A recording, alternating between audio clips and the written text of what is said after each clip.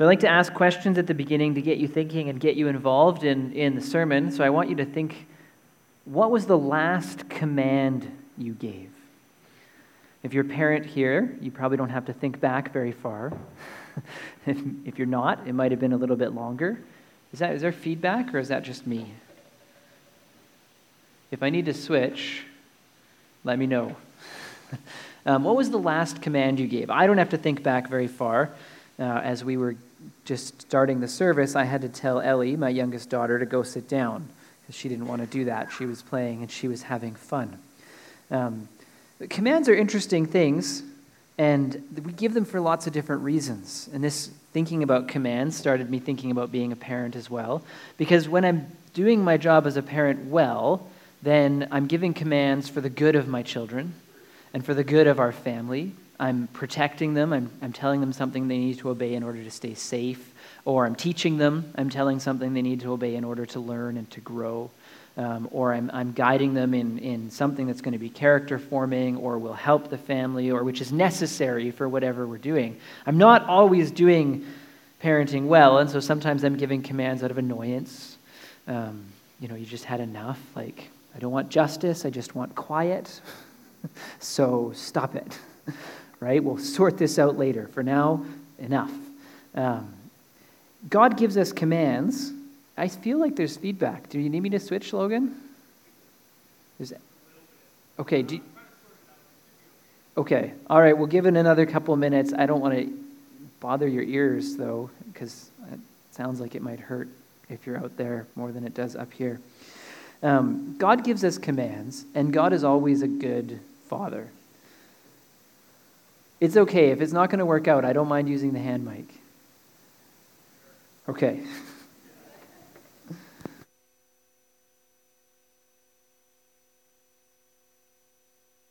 Is that better?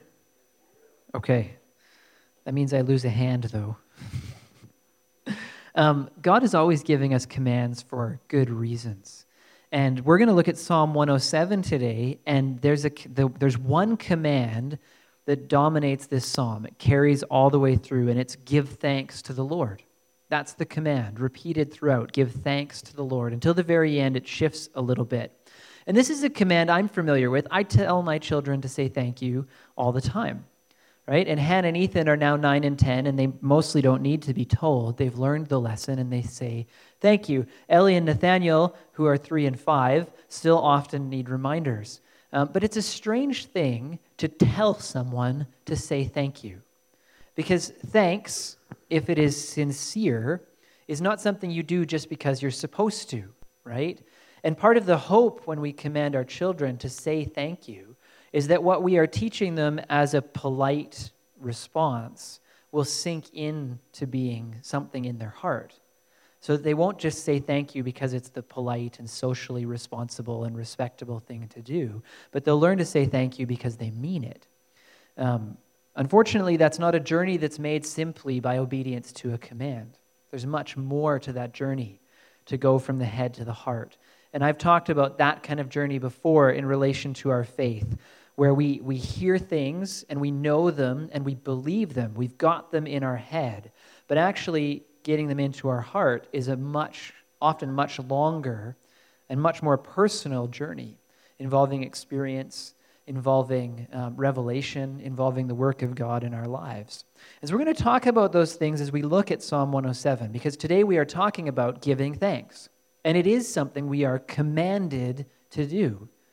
This is not something that God gives us as a piece of good advice. It's actually a responsibility. But if you read through the scriptures, if you read through the Psalms, God is never interested in mere rote obedience, mere doing something because you're supposed to. He always wants it to go deeper than that. And so what does that journey look like? And what do we need to talk about when we talk about giving thanks? And that's where we're going to head with Psalm 107. And Psalm 107, in terms of the command to give thanks, divides neatly into 3 parts, though they're very, very uneven, because the first part is one verse. It's verse 1, giving thanks to the Lord because of who he is.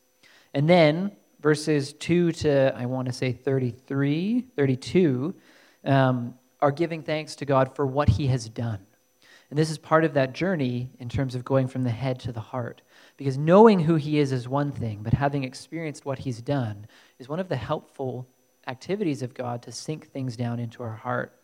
And then the last section, which starts in verse 33 and goes to the end, is a reflection on both who God is and what he does, and thanksgiving and some of the difficulties involved in this journey. And so we're going to look at each of those. And so we'll start by reading the scriptures. And I always ask that we stand for the reading of the Word of God, to honor his word, to participate. I'm going to warn you, though, this is a longer psalm. It's 43 verses. And so if you need to sit down at some point, that is totally fine. Don't feel bad about that at all. And normally I turn around and read it off the screen, but because it's a longer one, I'm just going to read it here, and my translation might differ slightly from the one on the screen. But that's okay. Psalm 107. Give thanks to the Lord, for he is good. His love endures forever. Let the redeemed of the Lord say this, those he has redeemed from the hand of the foe, those he has gathered from the lands, from east and west and north and south. Some wandered in desert wastelands, finding no way to a city where they could settle. They were hungry and thirsty, and their lives ebbed away. Then they cried out to the Lord in their trouble, and he delivered them from their distress. He led them by a straight way to a city where they could settle. Let them give thanks to the Lord for his unfailing love and his wonderful deeds for men. For he satisfies the thirsty and fills the hungry with good things.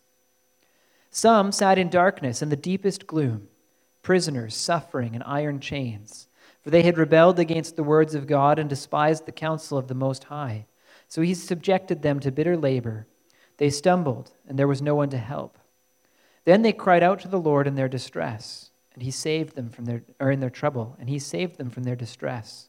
He brought them out of darkness and deepest gloom and broke away their chains. Let them give thanks to the Lord for his unfailing love and his wonderful deeds for men. For he breaks down gates of bronze and cuts through bars of iron. Some became fools through their rebellious ways and suffered affliction because of their iniquities. They loathed food and drew near the gates of death. Then they cried to the Lord in their trouble, and he saved them from their distress. He sent forth his word and healed them. He rescued them from the grave.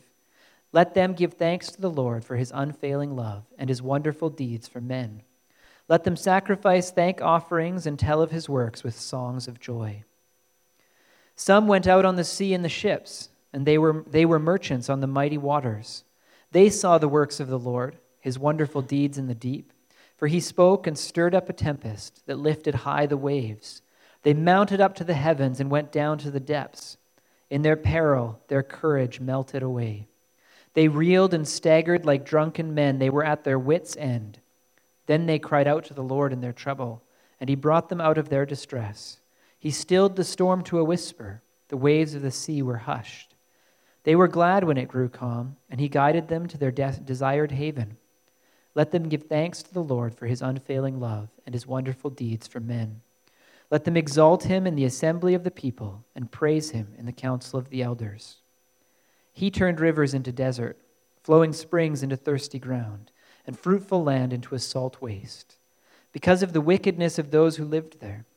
He turned the desert into pools of water and parched ground into flowing springs. There he brought the hungry to live, and they founded a city where they could settle. They sowed fields and planted vineyards that yielded a fruitful harvest. He blessed them, and their numbers greatly increased, and he did not let their herds diminish. Then their numbers decreased, and they were humbled by oppression, calamity, and sorrow. He pours contempt on nobles, and makes them wander in a trackless waste. But he lifts the needy out of their affliction, and increases their families like flocks. The upright see and rejoice, but all the wicked shut their mouths. Whoever is wise, let him heed these things, and consider the steadfast love of the Lord. The word of the Lord. You may be seated. As I say, it's a longer psalm, and I hope you caught some of the patterns there. There's a number of repeated phrases that carry throughout. The steadfast love of the Lord that endures forever is there again and again. The command to give thanks is there again and again. And there's this little bit of a formula. There's these 4 stories, and in each story, they cry out to God in their trouble, and he delivers them from their distress, and then it says what he has done. And then let them give thanks to the Lord for his unfailing or his steadfast love and his wonderful deeds for men.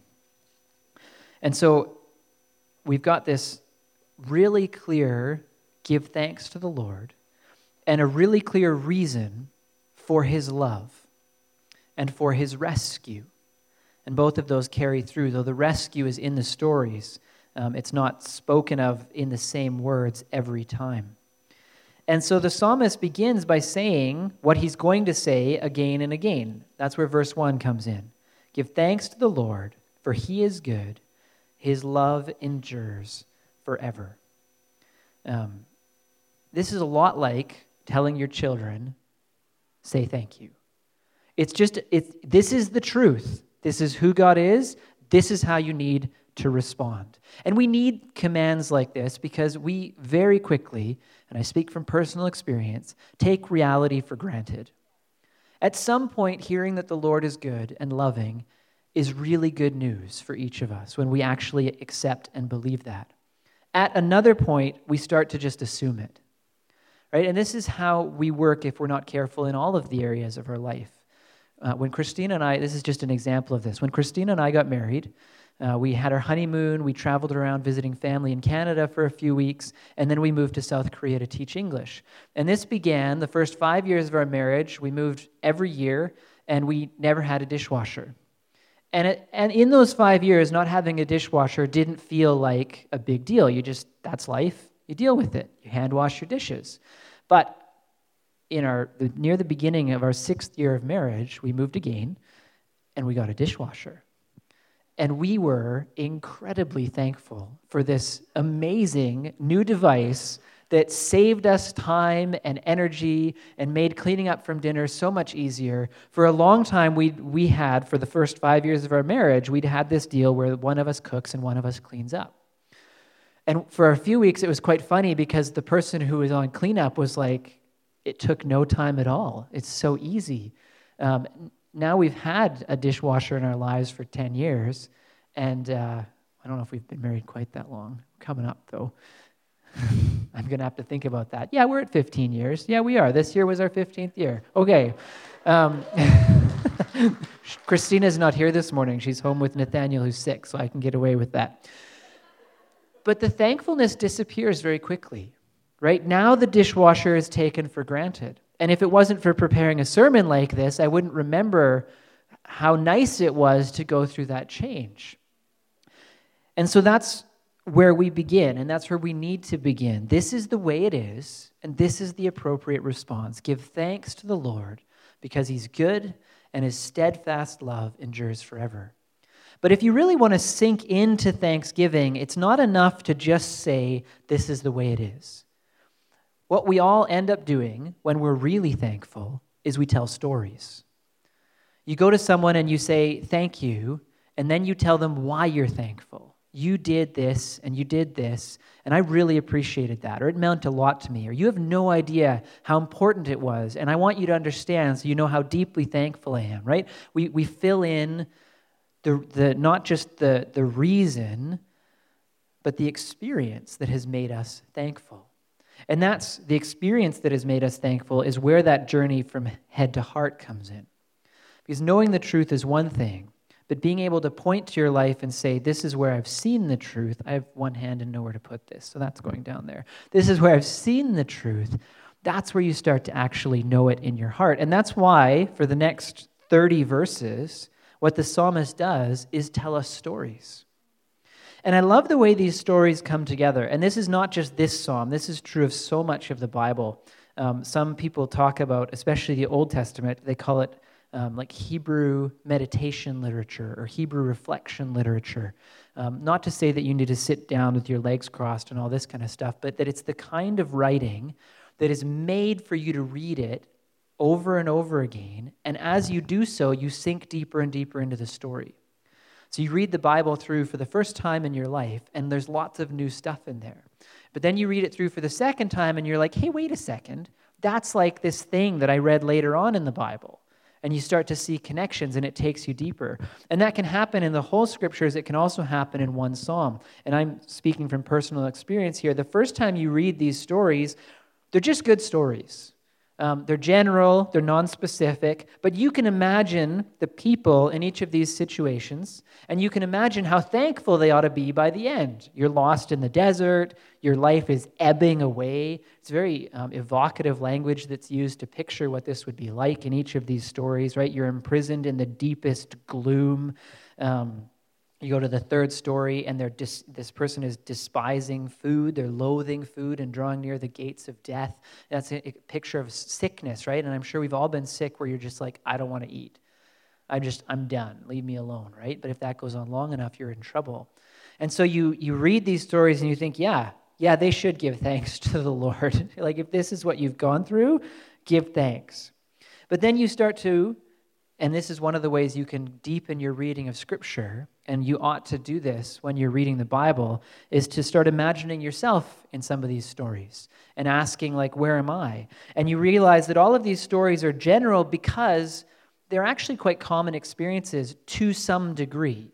I don't imagine that many of us here have been lost in a desert wasteland and nearly died, but I do think that we've all had the experience of being lost, or had the experience of, you need something and it's just not there, and you're desperate for whatever that is, money to pay the bills, things like that. Same thing with, being sick.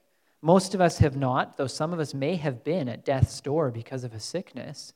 But even if you haven't been that sick, there's a common experience here. And so you can find yourself in at least one, if not several, of these stories. And then you're not just reading good stories about other people who ought to give thanks. You're being reminded of your own story and the places where you need to give thanks.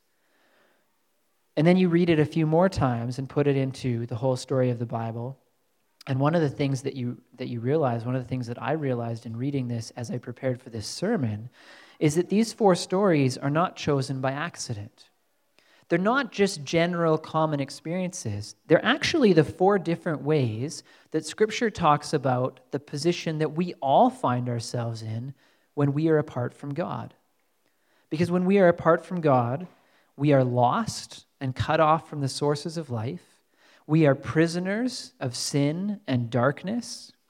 We are sick in the sense, again, that we are not living the way we're supposed to be. Maybe not we're literally dying, physically speaking, but there's this idea it's even embedded here where it says some became fools through their rebellious ways and suffered affliction because of their iniquity. The sickness pictured here is the sickness of sin in our life, and the result of that is you loathe food. This is that picture of being sick and not wanting to eat. But food is what you need. It's the source of your life. Sin cuts us off from God. And when we're living in that, it's not just that we're not with God. We don't even want to be.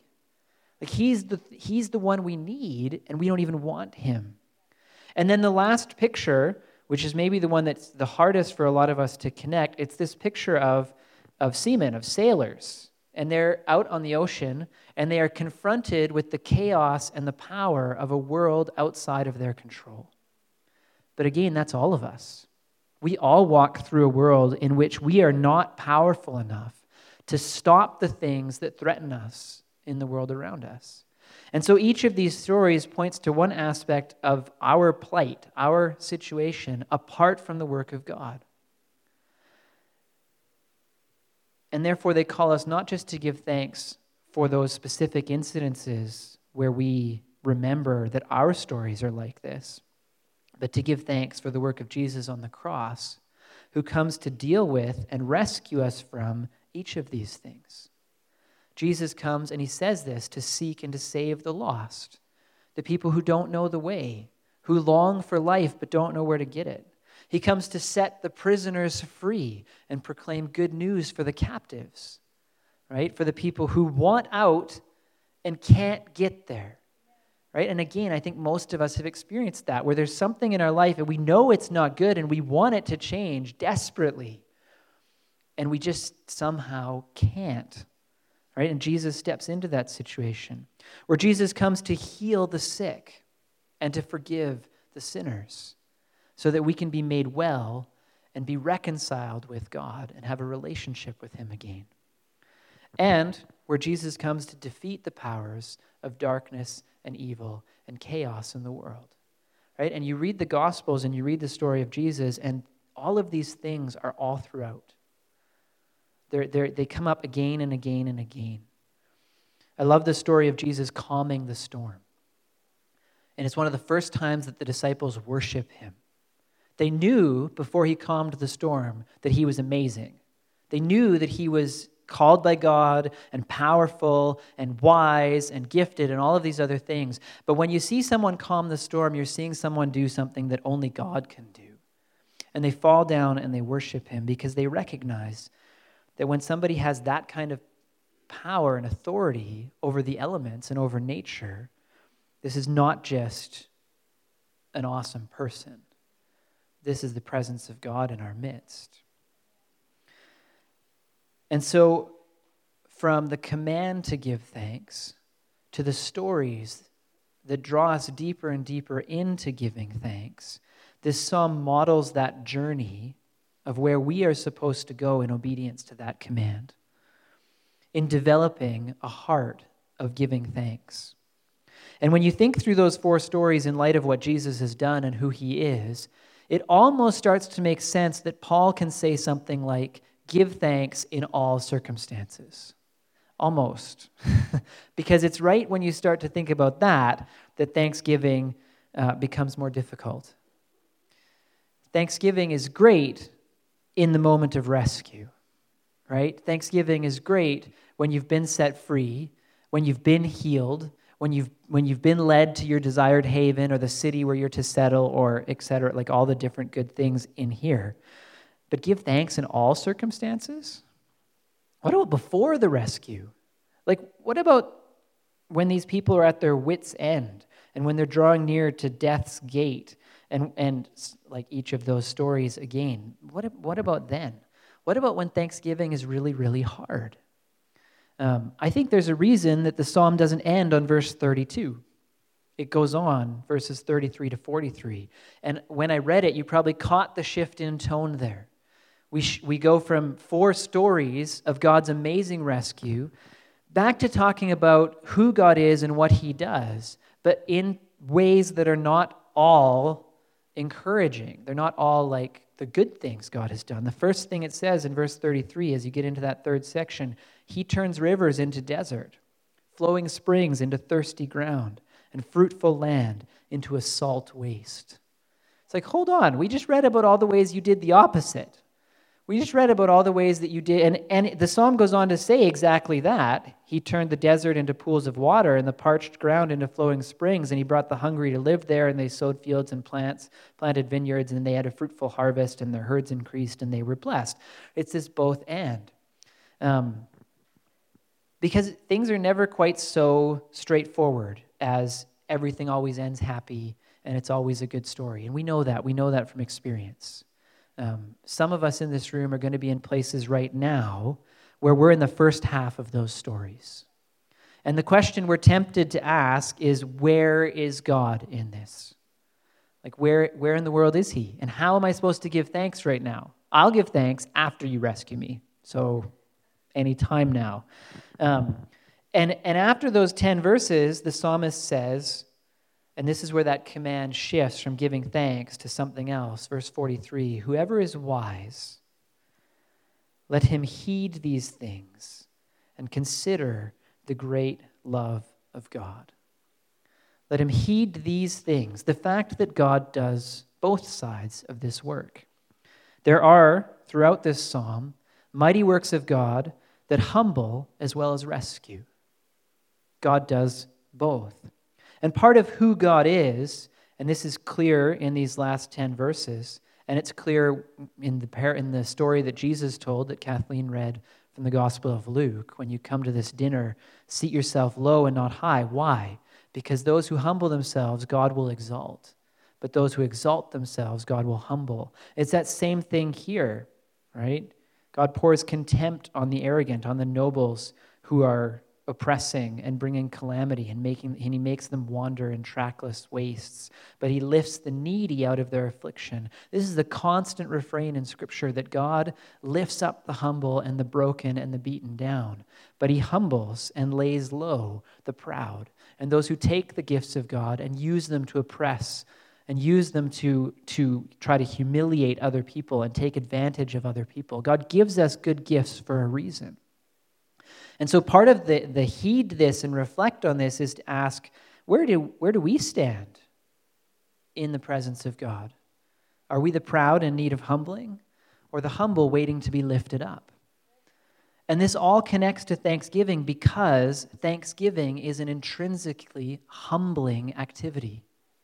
To give thanks is to recognize that you owe something to someone else. Not that you have to repay it, but that you have it as a gift, that you have it on someone else's account, right? And that's true between humans as well as it is between God. But when it comes to giving thanks to God, it's to recognize that all we have is His.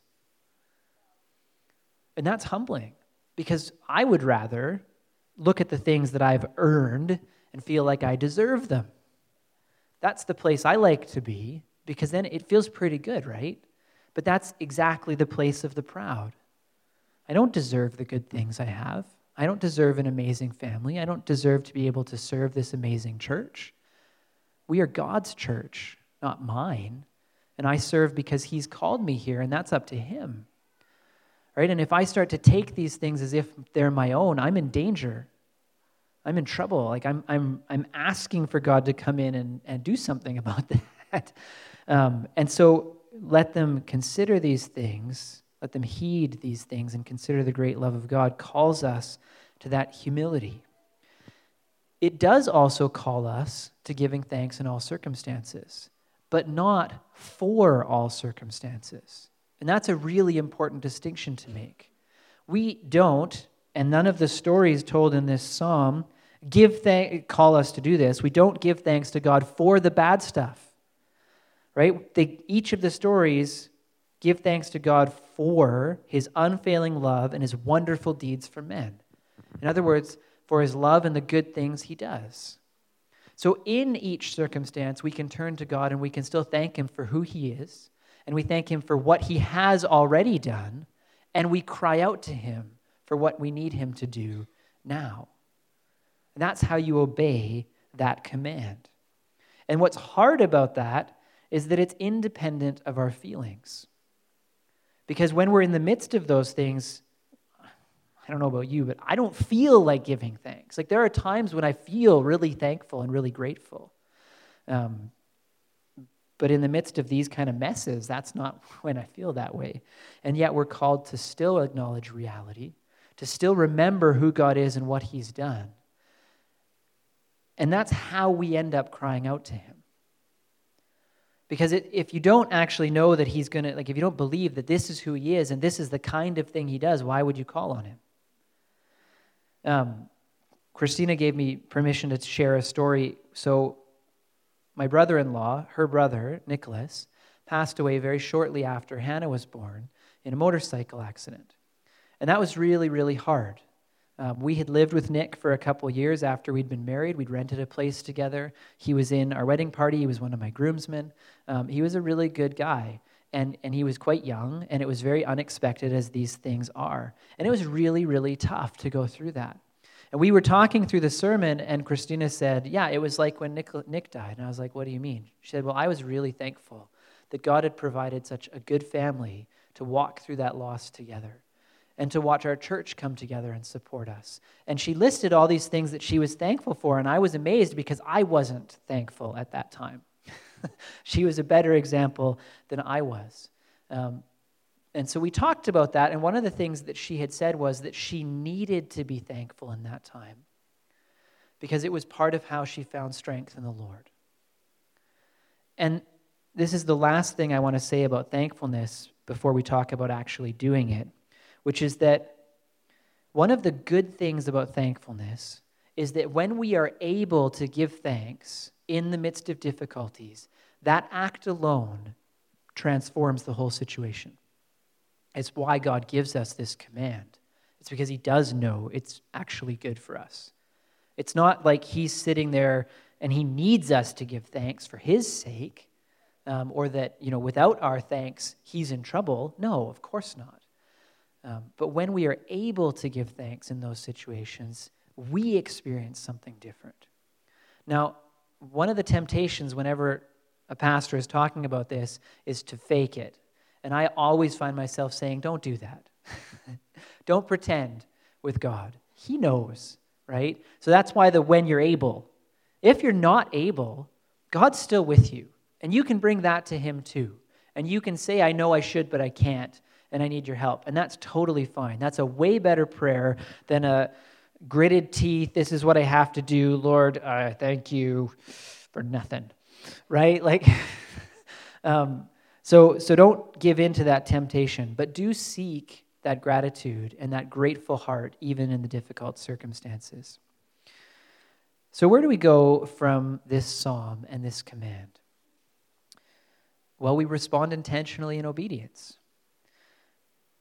Things like talking about a dishwasher and how easy it is to forget point to the fact that if we don't practice gratitude, it doesn't happen.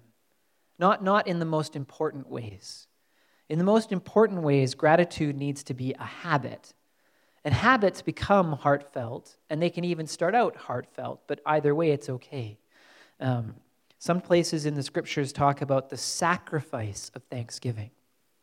It's a sacrifice because it's humbling. It's a sacrifice because we offer it to the Lord. It's also a sacrifice because you got to plan it and do it and be intentional about it, right? In the Old Testament, you're sacrificing animals. You don't walk around one day and be like, whoops, I sacrificed a goat, right? It doesn't happen that way. You plan it out. You choose the goat. You save up the money so you can afford this. You head to the temple, et cetera, et cetera, et cetera. I don't know where you're at and what you need to give thanks for. But I know there are things you can give thanks for in your life, no matter how awful it seems right now. And so I want to encourage you, as you head out today, to think that through and to intentionally take aside a time, even if it's just 5 minutes, to give thanks to the Lord. One of the great ways you can do this is an exercise called the 3x10. And what you do is you sit down with a piece of paper and you write out 10 things that you're thankful for. And you give thanks to God for them. And you pray, and maybe you sing a worship song or you share that list with someone else, and then you do it again, but you can't repeat. So you write 10 more things that you're thankful for. And that takes you a little deeper because the first 10 things you're thinking about, they're going to be the stuff that comes quickly and easily. And the second 10 things with no repetitions is a little harder. And then you pray those through, and maybe you share them with someone, and then you do it a third time. So it's the 3x10, 3 lists of 10 things you're thankful for. And the third list makes you really start thinking. Which is what we need to do. So whether you do it with the 3x10, which is going to take you more than 5 minutes, or you just give God that couple minutes to say thank you, I do want to ask that each of us do that sometime soon to begin practicing gratitude. One of the ways we get to begin practicing this together right away, though, is with the Lord's Supper. We celebrate the Lord's Supper once a month. It's one of the ordinances that Jesus has given us to do this regularly in remembrance of him. We come together and we partake of a small piece of bread and a small cup to represent his giving of his body and his blood. Remember the sacrifice that he's made, that he stepped in to seek and save the lost, that he stepped in to rescue the prisoners, that he stepped in to heal the sick and forgive the sinners, and that he stepped in to defeat chaos and darkness and evil in our lives. And that we can still come to him in any of those situations, and he will still seek and save us when we're lost. And he will still rescue us when we're imprisoned. And he will still forgive us and heal us and defeat the evil in our lives. And so we read from 1 Corinthians where Paul says that he received from the Lord what he passes on to us. The Lord Jesus, on the night he was betrayed, took bread, and when he had given thanks, he broke it and said, "This is my body, which is for you. Do this in remembrance of me." In the same way, after supper, he took the cup, saying, "This cup is the new covenant in my blood. Do this whenever you drink it in remembrance of me. For whenever you eat this bread and drink this cup, you proclaim the Lord's death until he comes." And so we come together in remembrance, we come together in thanksgiving, and we come together in proclamation. I'm going to call the communion servers to come forward. And how this works is the communion servers, I'm going to serve them, and we're going to serve the worship team. And once we've each partaken, and we do this for a reason, because we want to serve you out of the fullness of God. You need him, not us. So once that's done, the worship team will take their places and just lead in quiet song, and the communion servers will take their places at the end of each aisle. And then when you see them do that, when you see them at the end of each aisle, then you can come forward to receive. And we do that from the back to the front. So if you're in the back row, you come out first, and we just work our way forward. And when you come up, they're going to give you the piece of bread and the cup. And you can partake right away. You can step aside to reflect and pray for a moment. You can take them back to your seat. However you need to do that in remembrance and in thanksgiving and in proclamation. And once everybody has received communion, then we'll join together in worship again. If you're here this morning and you have mobility issues, it's difficult for you to come forward, you can either, if you're here with someone who's happy to bring you the piece of bread and the cup, then they can do that, or we will come and serve you where you're seated. Either one is fine. Let's pray together. Lord God, I thank you for your body and your blood. I thank you for your sacrifice. I thank you that you have never been content to leave us lost, imprisoned, sick, or at the mercy of forces beyond our control. That you love us, that you're a loving Father, and so you've stepped in and you've done something about this. Thank you, Jesus, that you gave yourself to rescue and save and heal and find. Lord, may you now speak to each of us so that we do remember all that you've done, both in the big picture and personally for each of us. Lead us into thanksgiving. We pray this in the name of Jesus. Amen.